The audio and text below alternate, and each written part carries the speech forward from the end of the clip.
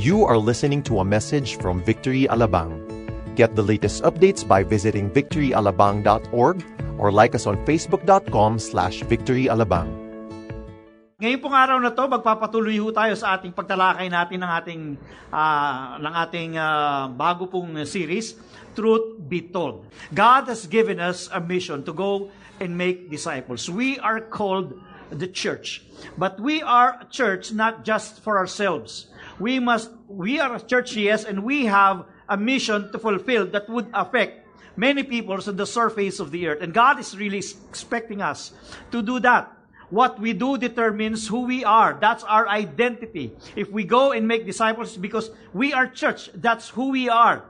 And our goal is not just to bring transformation to individuals, but also transformation to different nations of the world. It means in the four corners of our society.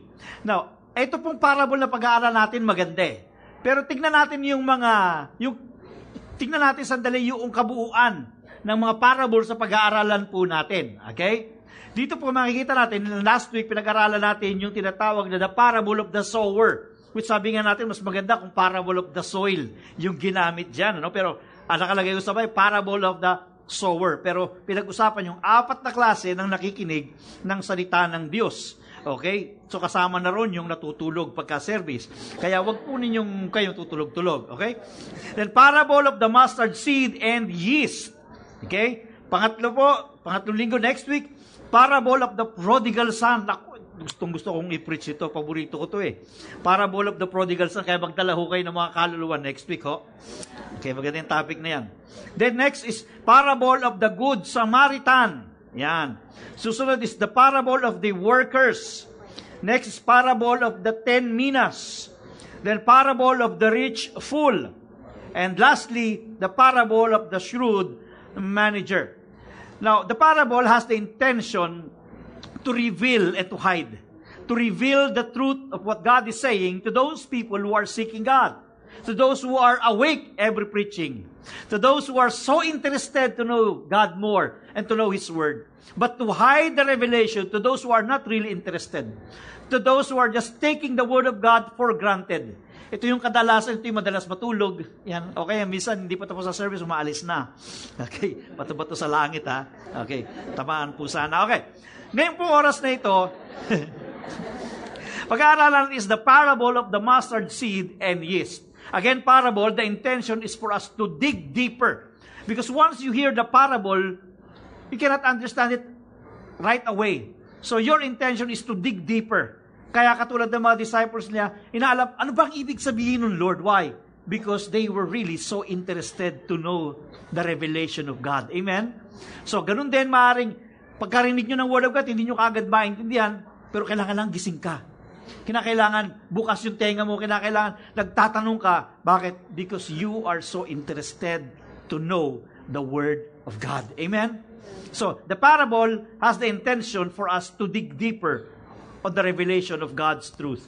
Now, sa oras na ito, it has something to do again with the Word that's planted in our hearts. Okay? Ang ating pong pag-uusapan, and it talks about the kingdom of God. Tumayo po tayong lahat at pag-usapan po natin ito at basahin natin sa Luke 13 verses 18 to 21. Samahan po ninyo akong basahin ito, Luke 13 verses 18 to 21. 1, 2, 3.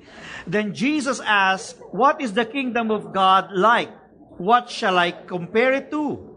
It is like a mustard seed which a man took and planted in his garden. It grew and became a tree, and the birds perched in its branches." Again he asked, "What shall I compare the kingdom of God to? It is the yeast that a woman took and mixed it into about 60 pounds of flour until it worked all through the dough." Let's just bow down our head and let us pray. Lord, we thank you for this time that you have given us to fellowship and to study your word. Lord, awaken us by your truth. And I ask you, Father God, to let your Holy Spirit give us divine illumination so we can understand it and apply it in our lives. Thank you so much. Let your will be done on earth as it is in heaven. In Jesus' name, this we pray. Amen. The parable of the mustard seed and the yeast. Para maintindihan natin ng gusto yung parable, dahil sa pamamagitan ng mustard seed and yeast, kinumpare yung kingdom of God. magkaroon lang po muna tayo ng basic understanding kung ano ang ibig sabihin ng Kingdom of God. Now, sa Book of Luke po, kung mapapansin ho ninyo, kung kayo po ay nagbabasa ng Bible at binasa nyo na yung Book of Luke, ito po ay, una sa lahat, ay chronological in order. Pangalawa po, ay marami siyang tinatawag na reversals. God is going, sabi nga, those who humble themselves will be exalted, and those who exalt themselves will be humbled. Yung small would become big. Marami pong mga reversals. Now, ito po sa pagpapahayag ng parables of the mustard seed and the yeast, ganoon din po yung ginamit dito ni Luke. Kaya, untindihin natin muna kung ano yung ibig sabihin ng Kingdom of God para maintindihan natin yung buong buong parable. Ang ibig sabihin po una ng the word kingdom is king's dominion. Sabi nyo, king's dominion. Kaya, parang dalawang word na pinag-isa. Kaya, kingdom, king's dominion. Ibig sabihin, sa isang kingdom, merong king at saka merong dominion. Tama ko ba? Dominion is the territory. King, and we know who is the king. We know Jesus Christ is the king. Now, sa Luke 17, verse 20 to 21, may isang eksenang nagtanong ang Pariseo. And now when he was asked by the Pharisees when the kingdom of God would come, he answered them and said, "The kingdom of God does not come with observation, nor will they say, 'See here,' or 'See there.' For indeed, the kingdom of God is within you." Ang mga Pharisees during that time had a perspective of what the kingdom of God based on what Prophet Daniel said. There are actually two kinds of kingdom, the invisible kingdom and the ultimate kingdom. That's the visible kingdom. So yung una, invisible, yung isa ay visible kingdom. Alam ng mga Pharisee yung sulat ni Daniel because Daniel was a prophet and he prophesied about the coming kingdom. And talking about Christ would literally reign. Di ba alam natin si Jesus, King of Kings and Lord of Lords. He is both Lord of the heaven and Lord of the earth. Okay? Now, we know that when Jesus Christ comes, as we have studied in the past series that we have, Jesus Christ would come here on earth and would literally assume the position of being the King of Kings and the Lord of Lords, the President of all presidents. Okay? Literally, Christ would come here and reign. Kaya yung tanong ng mga Pariseo, somehow valid. But that visible kingdom will not happen and will not come unless the spiritual kingdom would take place. Now, ano yung spiritual kingdom nito? Sabi ko dito, the kingdom of God is within you. Sabi mo sa katabi mo, the kingdom of God is within you. Sa Tagalog, para mas madaling maintindihan, ang paghahari ng Diyos ay nasa iyong puso. Okay? The kingdom of God is within you. There is a king, and that's Jesus, and the dominion is our heart. Jesus is within us. Jesus is king within us and over us. Therefore, the kingdom of God is within us. Yung mga Pariseo so concerned about the coming of the kingdom, ang sinasabi dito ni Jesus, unless the invisible kingdom has come, unless Jesus has come in your heart first, the visible kingdom will not come. That is why, as part of the church, we have the obligation to proclaim the gospel and to see to it that this gospel of the kingdom will advance in the hearts of many people. Alam natin, Jesus yung King ng heaven and the earth. Dito po sa earth, as if parang hindi pa siya king eh. Kasi magulo pa ang mundo. Yes, because in our perspective, and this is what the Bible says, that the kingdom of God is within our hearts. Now, there will come that time that Christ's kingdom would visibly come, and He would assume the position of being the King of Kings and Lord of Lords, and no one can contest that, no one can hinder that, because that will surely come. Amen. And somehow, to us, that is our confidence. Now, para maintindihan ninyo, kahit yung kingdom of God within us, sabi ng John chapter 3 verse 3, ito, alam ko familiar kayo dito. Verily, verily, I tell you, no one can see the kingdom of God unless they are born again. Wala raw makakakita ng kaharian ng Diyos maliban na siya ay isilang na muli. Ano ba ang born again? Ang born again, hindi religion, hindi organization, hindi sekta. Ito ay isang karanasan. Karanasan na isinuko mo yung buhay mo kay Jesucristo at tinanggap mo siya bilang Panginoon mo at sariling tagapagligtas. Ang human spirit mo ay isinilang na muli o nabuhay na muli because we used to be dead because of sin. But now we were made alive in Christ Jesus. Sabi mo sa katabi mo, buhay ka na. Mukha ba? Okay. So buhay na tayo, isinilang na tayong muli. Spiritual experience yon. Okay? Hindi mo kinakailangan may nararamdaman ka nung nag-altar call at lumapit ka rito. Hindi na kailangan nanginig ka. Hindi kailangan yon. Para sabihin na born again ka na. Bakit? Kasi nanginig ako eh. Ha? Kasi parang may kuryenteng pumasok sa akin. Hindi naman ako nakakabit sa kuryente. Hindi kinakailangan ganon. It's not based on feeling because faith is not based on feeling. Amen? Now, para pagharian tayo ng Diyos, kinakailangan ma-born again tayo. Inalay natin yung buhay natin sa Panginoon at tinanggap natin si Jesus.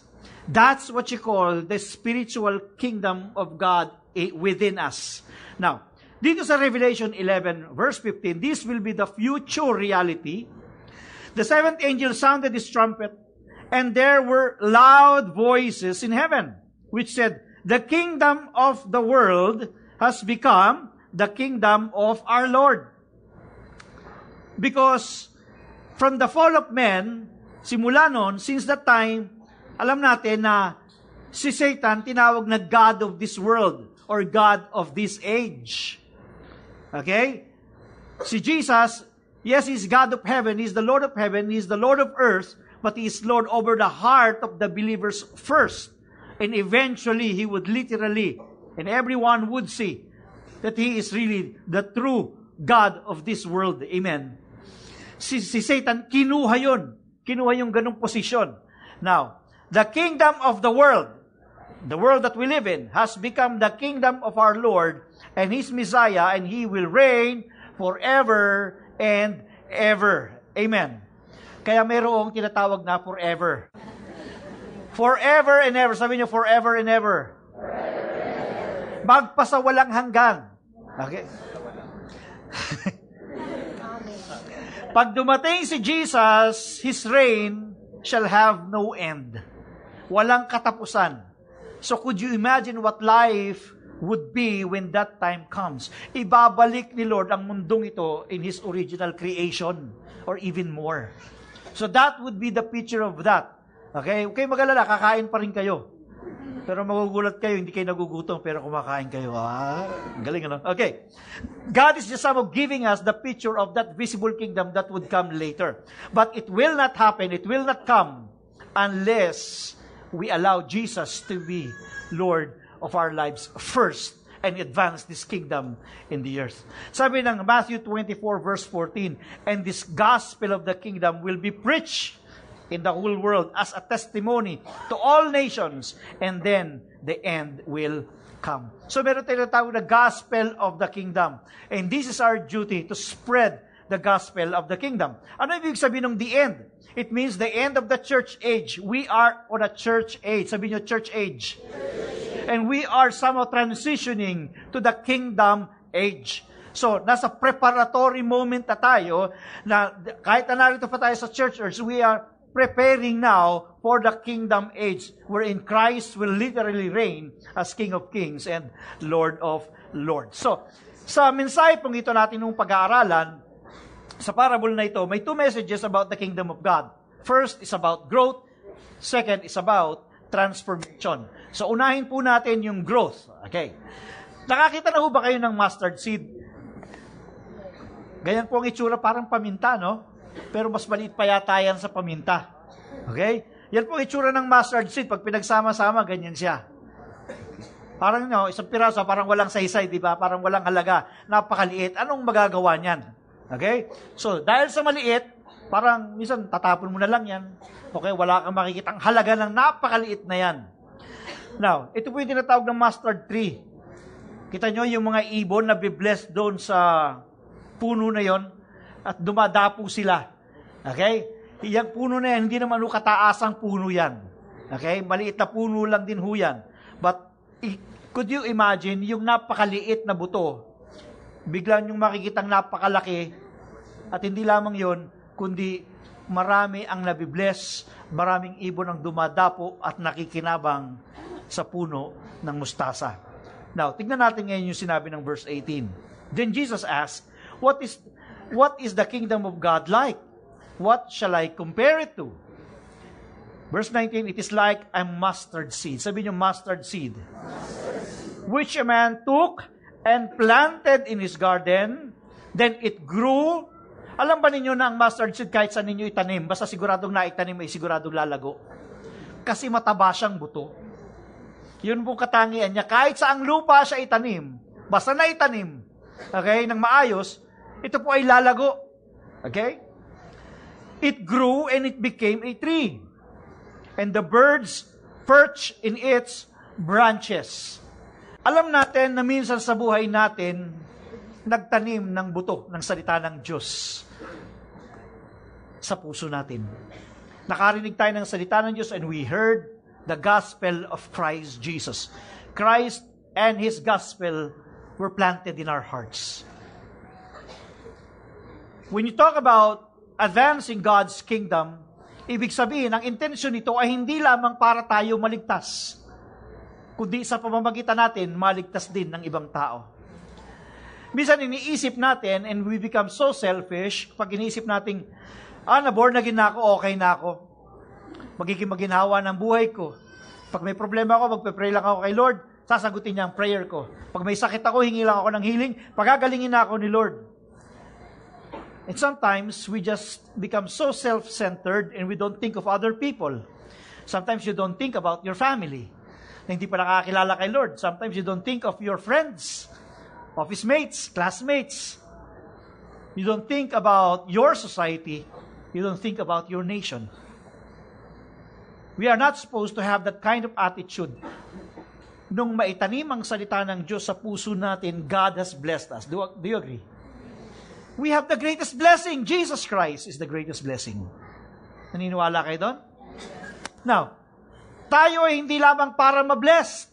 Hindi lamang para pagka tumawag tayo, bibless tayo ni Lord, may problema ka, lulutasin ni Lord. Hindi lang ganon. Hindi lang to be blessed. Hindi lang magkaroon tayo ng eternal life, blessed tayo. God called us also to be a blessing to others. Amen.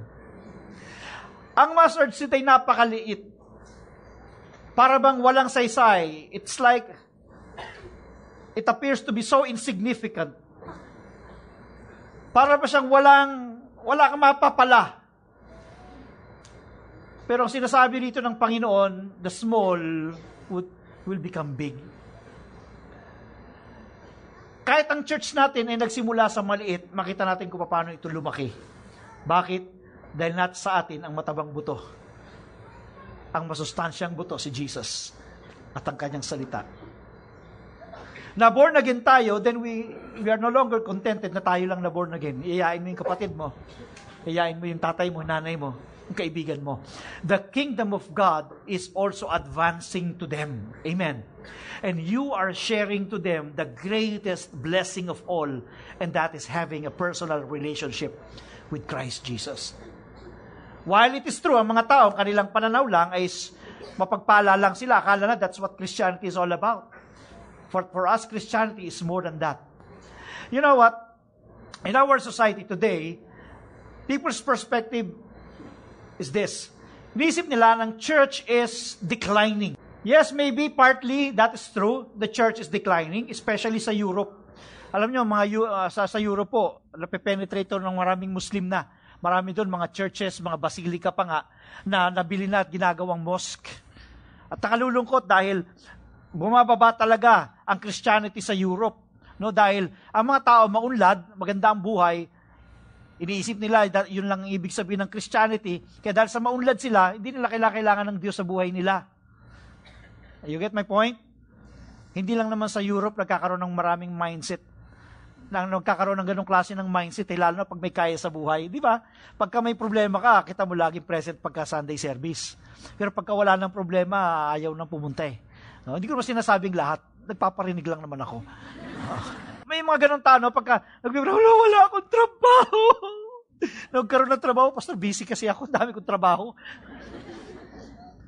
Lord, wala pa akong boyfriend.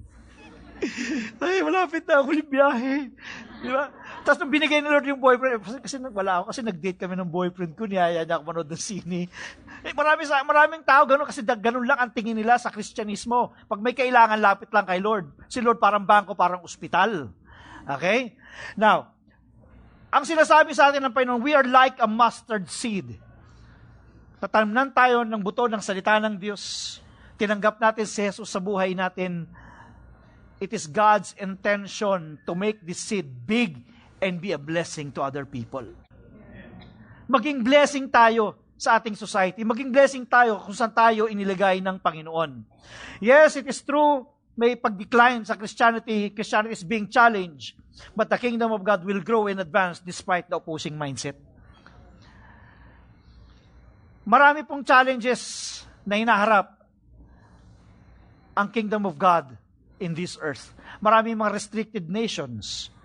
Bawal mangaral ang salita ng Panginoon. Maraming, especially in the Middle East, persecuted ang mga believers. Siguro narinig nyo rin sa mga balita, ilan na yung mga Kristiyanong sinunog dahil sa kanilang pananampalataya.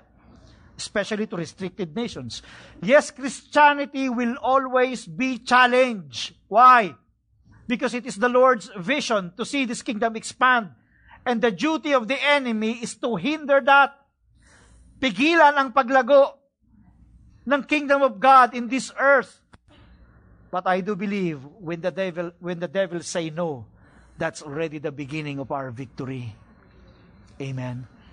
Mahirap kasi kung di mo na nasasalubong ang demonyo, baka kasabay mo siya. Di ba? Kasi pag nakasalubong, sabi, magka-opposite kayo, you're fulfilling the will of God, He's hindering you from fulfilling the will of God. Pero pag hindi mo na siya nakakasalubong, nasa na kaya ang demonyo, yung pala kasabay mo, isa kayong direksyon na pinupuntahan. Mahirap yun. Di ba? The kingdom of God will grow and advance despite the opposing mindset. Now, in the light of this truth, yes, we are the Christianity in some nations, isolated nations, ang Christianity is nagdi-decline. So many restricted nations and nasa-challenge tayo. But the promise of the Lord will prevail.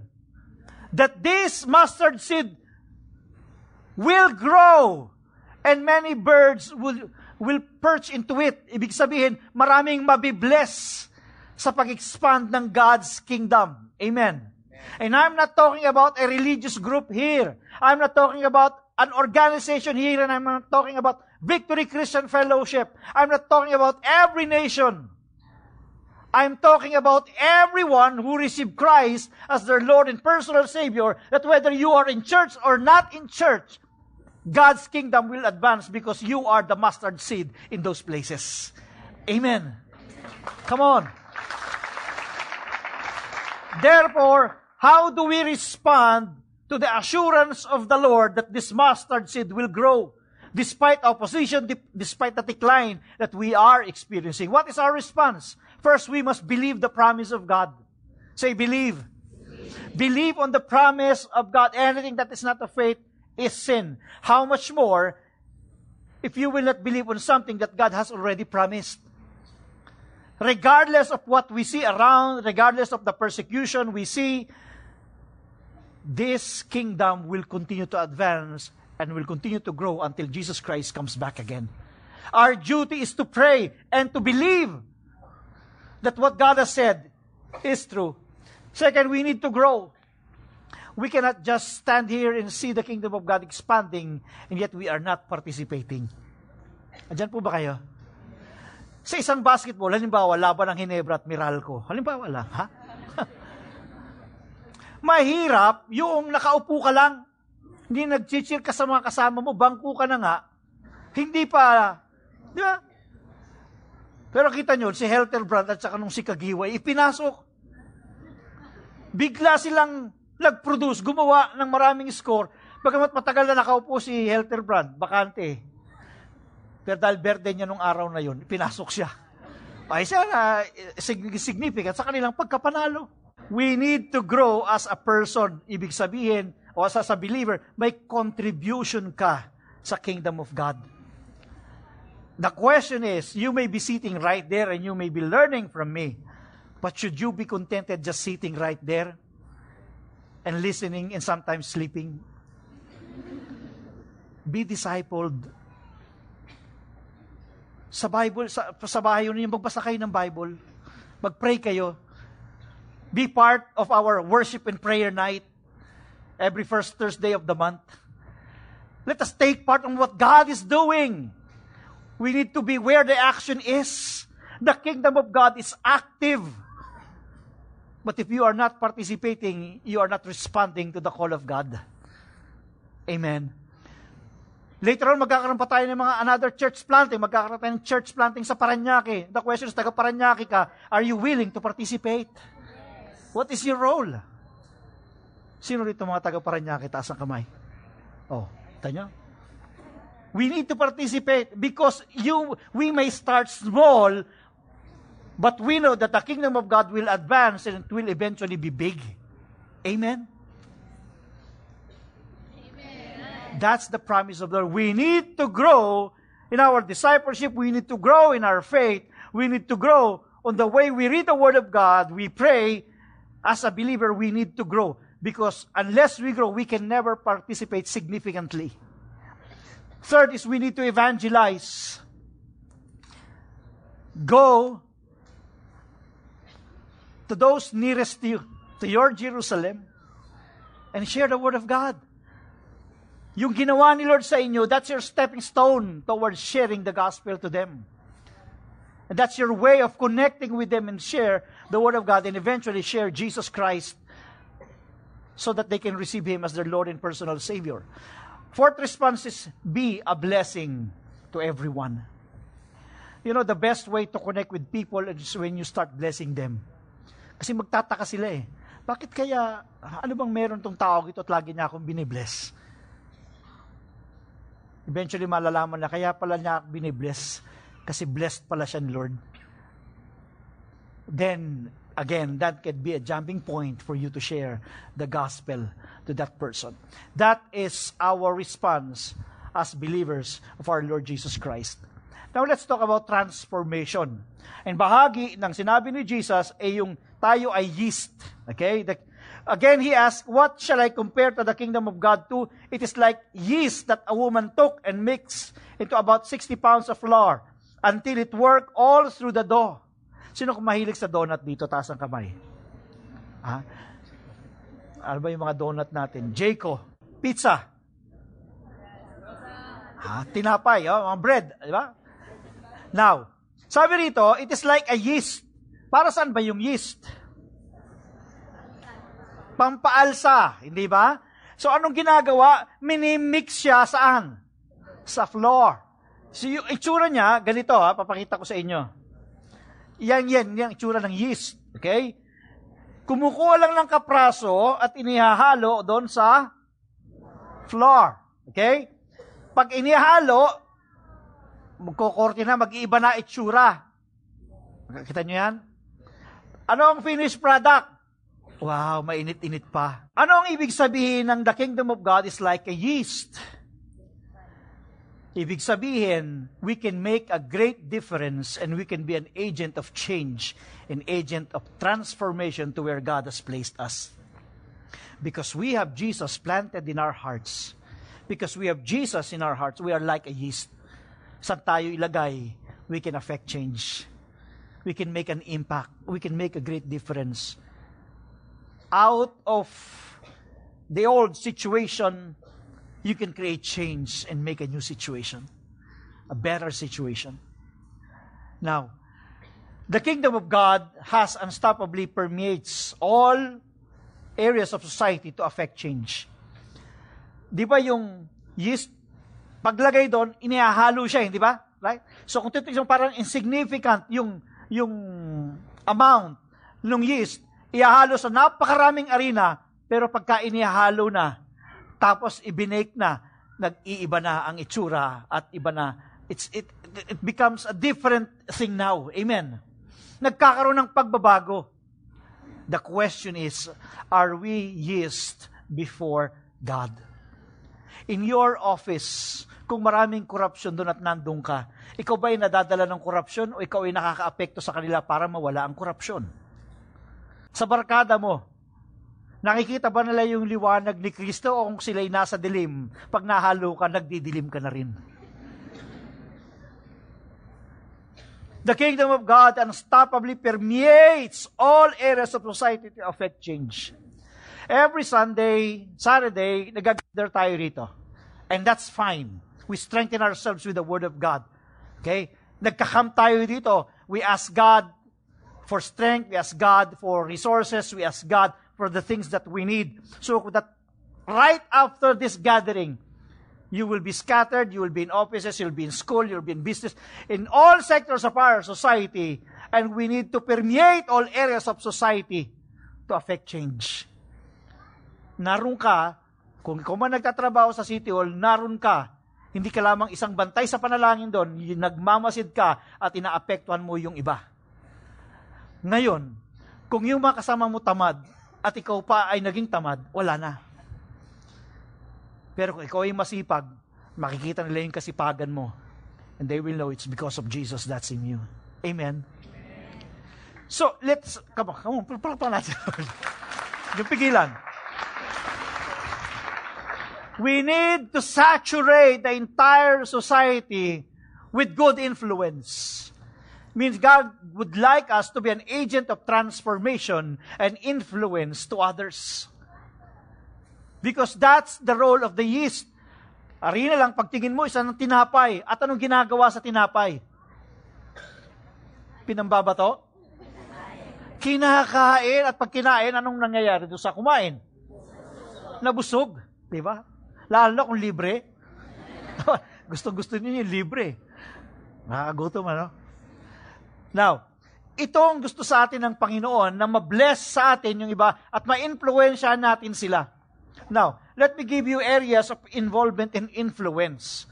Because sabi natin, the kingdom of God is within us and therefore we are like a yeast because the kingdom of God is like a yeast. Now, we can be involved on the area of ethics. Kung masipag ka, patuloy ka magpakasipag, ma-influensyan mo yung mga kasama mo. Matuturuan mo sila kung nasa gobyerno ka, lalo na, nang ibig sabihin ng honesty and integrity dahil hindi ka nagpapadala sa kanila. You respect the law of the land.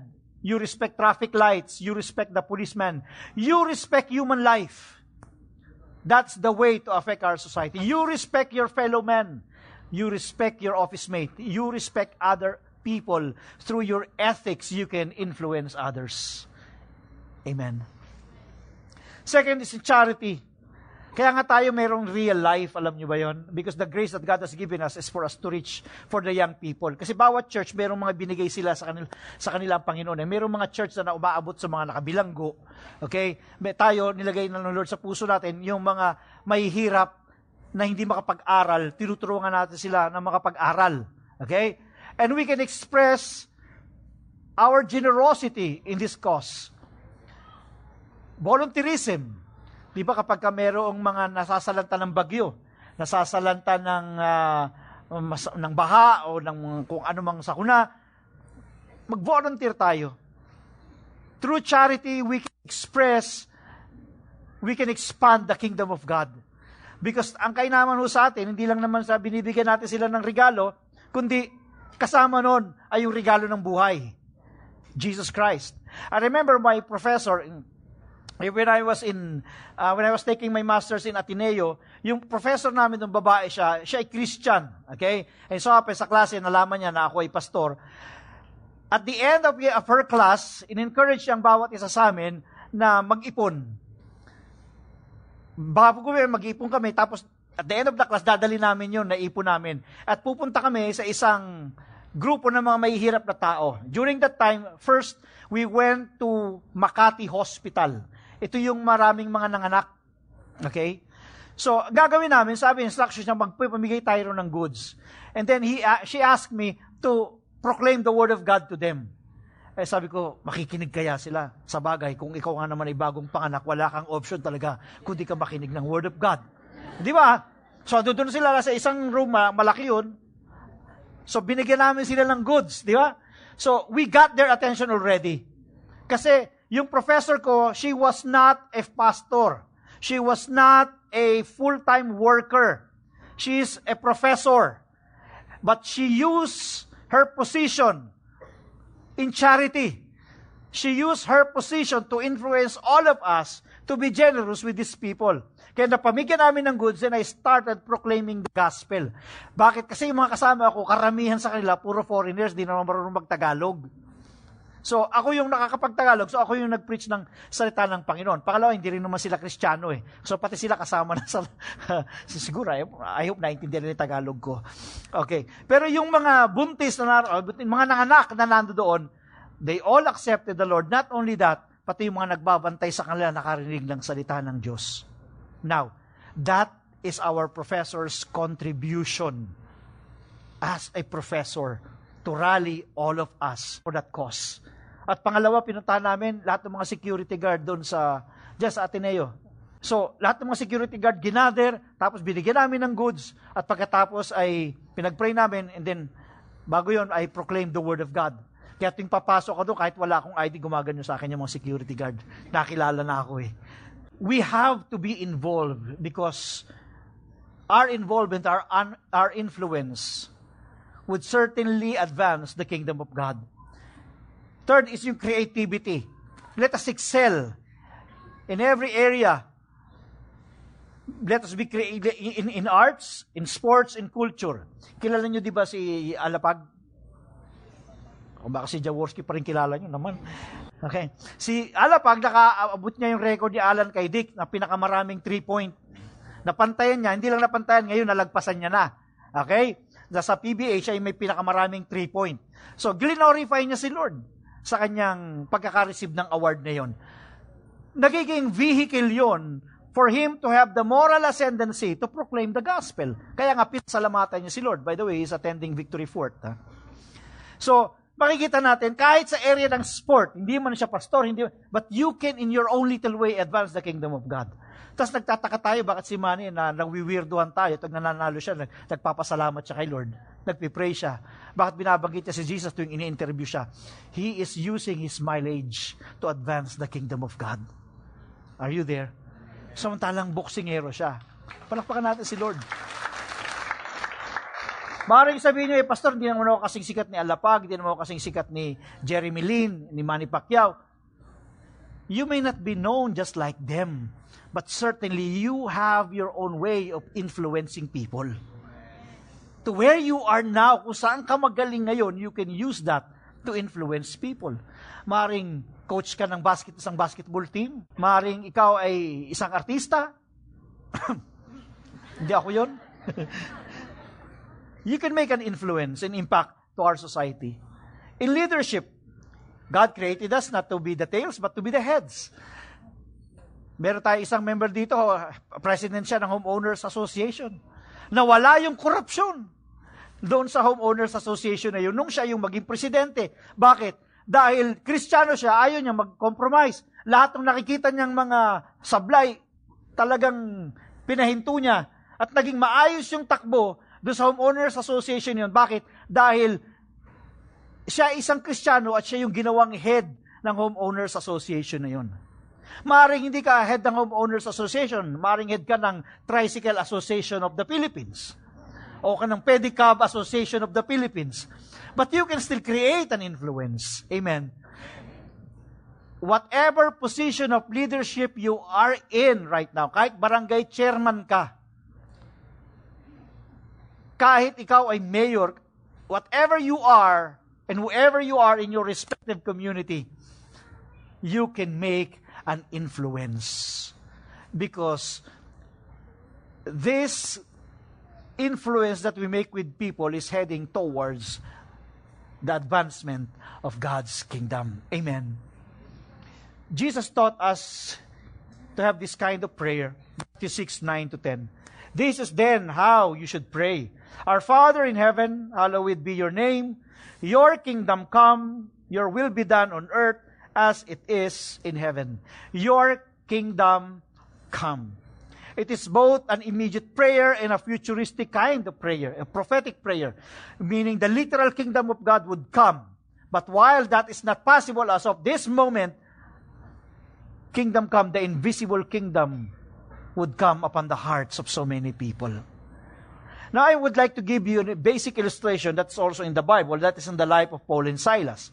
We know that they were on the mission of advancing God's kingdom. They went to Macedonia. They just somehow shared the word of God to Lydia, and Lydia was converted, and her entire family. And when they were about to go to the place of prayer, merong isang fortune teller na sumisigaw. At pinagkakalat sa kanilang paligid, "These are servants of the Most High God." Abay, tama naman yung sinisigaw nila. Pero nairita si Pablo. Alam niyo kung bakit? Because they were on a secret mission. Bawal na spread nila. What I mean is, sabi kong underground. The gospel must spread silently kasi prohibited sila. Nakuha niyong ibig kong sabihin? Pero ang babaeng ito sinisigaw, they are servants of the Most High God. So, na-discern ni Paul at saka ni Silas na ang babaeng ito hindi nakatutulong, they were just actually hindering the purpose of God, of advancing His kingdom. So, lumapit si Paul at saka si Silas at nirebuke yung spirit into that woman. So, sa madaling salita, umalis yung demonyo. Ang ibig sabihin nun, the kingdom of God advanced into that lady. Kasi umalis yung demonyo and the Spirit of God replaced that. So, yung babae hindi na ngayon makapanghula. Yung handlers, yung owners ng babae na yon, na ginagamit yung babae yung parang negosyo, hindi na makapagnegosyo ngayon, hindi na makakuha ng pera. Okay? Wala nang magbabayad dahil hindi na siya makapanghula. So, they made an accusation against Paul and Silas that they were making an uproar among the people. So, they were put in prison. Tinalian sila at nilatigo. Kinulong na, tinalian ng kamay, tinalian ng paa, at saka sila ay nilatigo. The enemy was trying to hinder them from advancing the kingdom of God. And that is the picture that we see even in our days. But Paul and Silas were not discouraged. They just kept on praying and worshiping God. Hindi sila huminto. Ang ikinulong ang kanilang physical na katawan, pero hindi kanilang espiritu, hindi ang kanilang kaluluwa, hindi ang kanilang puso para sa Diyos. They started worshiping God, and suddenly the Holy Spirit moved.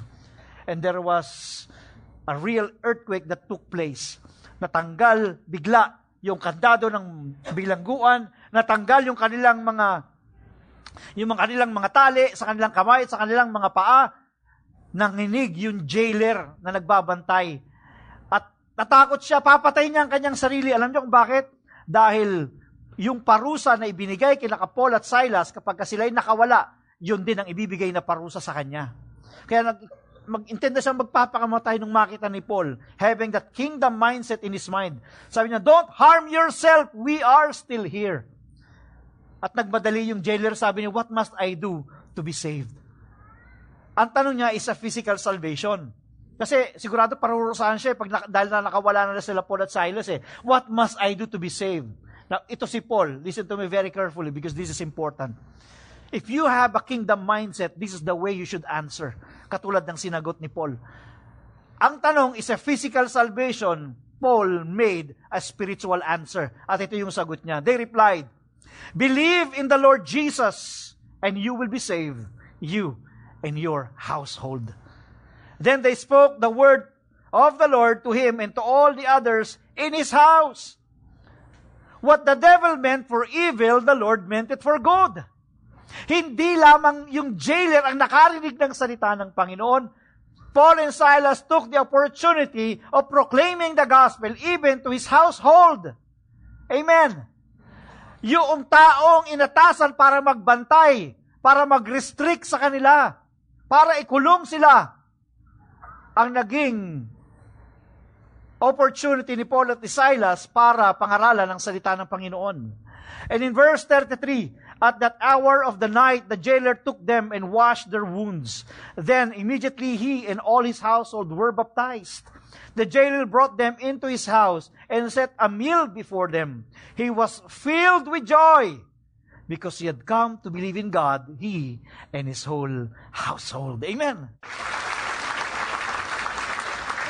He was filled with joy because he had come to believe in God, he and his whole household. Napigilan ba ang pag-advance ng kingdom of God? No. Katunayan, mas may lalo pang nag-advance sa family ng jailer at sa kanya. Church, we need to have our kingdom mindset. The visible kingdom has not yet come, but we can operate that through the invisible kingdom, we can advance the kingdom of God. And God is expecting each one of us to do the same. The church is the primary tool of God in advancing His kingdom. Walang ibang inaasahan ng Diyos. Walang plan B. It's only plan A. And the plan A is us. As a church, we are the primary tool of God to advance His kingdom. Now, my question now is God's kingdom advancing in your family? Is God's kingdom advancing in your parents, in your children, in your relatives, in your schoolmate, in your office mate, in your friends? Is God's kingdom advancing to where you are right now? God would like us to be so influential in a positive way. God would like us to be a blessing to people.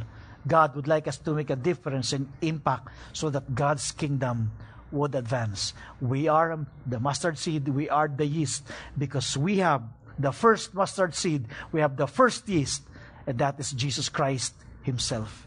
Unless a man be born again, he cannot see the kingdom of God. And being born again is an experience of receiving Christ as Lord and personal Savior. We can only be a blessing to others unless we receive the greatest blessing, and that is Jesus. Is Christ in your heart today? Sa oras na ito, gusto ng Diyos maghari sa iyo, sa iyong pamilya, sa mga paligid mo. Ang pagkakaparito mo, kapatid, sa lugar na ito, hindi isang aksidente. May plano ang Panginoon kung bakit dinala ka niya dito. At ano man ang kalagayan mo sa buhay, ano man ang iyong sitwasyon, ang una higit sa lahat, nasa iyo na ba si Jesus? Nasa puso mo na ba siya?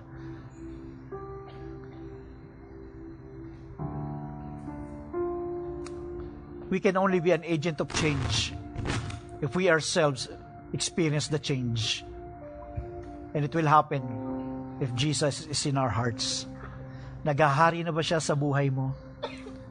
Si Jesus ay namatay at nabuhay na muli para sa iyo.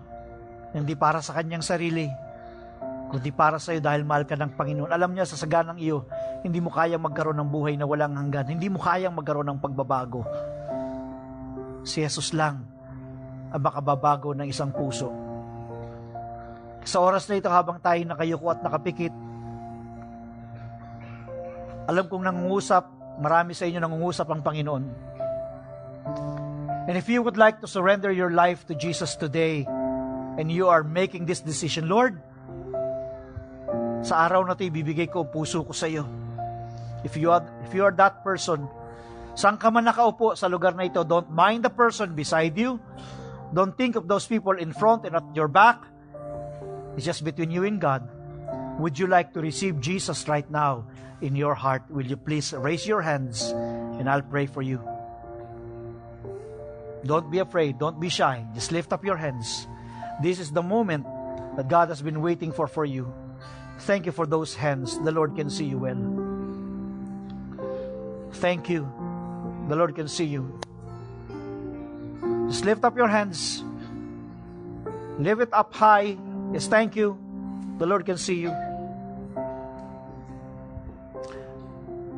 This decision will be the greatest decision that you will make in your life.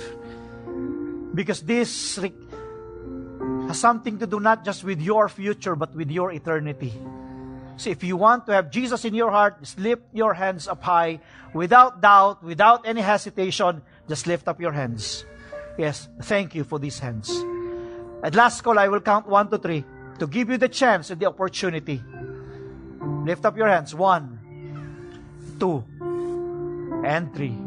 Yes, thank you. Yes, thank you, thank you. Lahat ng nagtaas ng kamay, with all humility of your heart, can you just stand up right now? Tayo lang po kayo and I'll pray for you. Sige, huwag po kayo mahiya. Lahat po ng nagtaas ng kamay, tumayo ho kayo. Wala pong dapat na ikahiya. The Lord can see your heart. Let's continue to bow down our head. Lahat po ng mga tumayo, sumabay lamang po kayo ng taimtim sa panalangin ito at sabihin ninyo, Panginoong Yesus, salamat sa pag-ibig mo sa akin. Patawarin mo po ako sa lahat ng aking mga kasalanan. Sinusuko ko sa iyo ang aking buhay. Tinatanggap kita bilang aking Panginoon, bilang aking Hari at tagapagligtas ng aking buhay. Salamat, Panginoon, sa karapatang maging anak ng Diyos at sa buhay na walang hanggan. Nananampalataya ako, ikaw ay namatay at nabuhay na muli para magkaroon ako ng kaligtasan. Salamat po, Panginoon. Salamat po.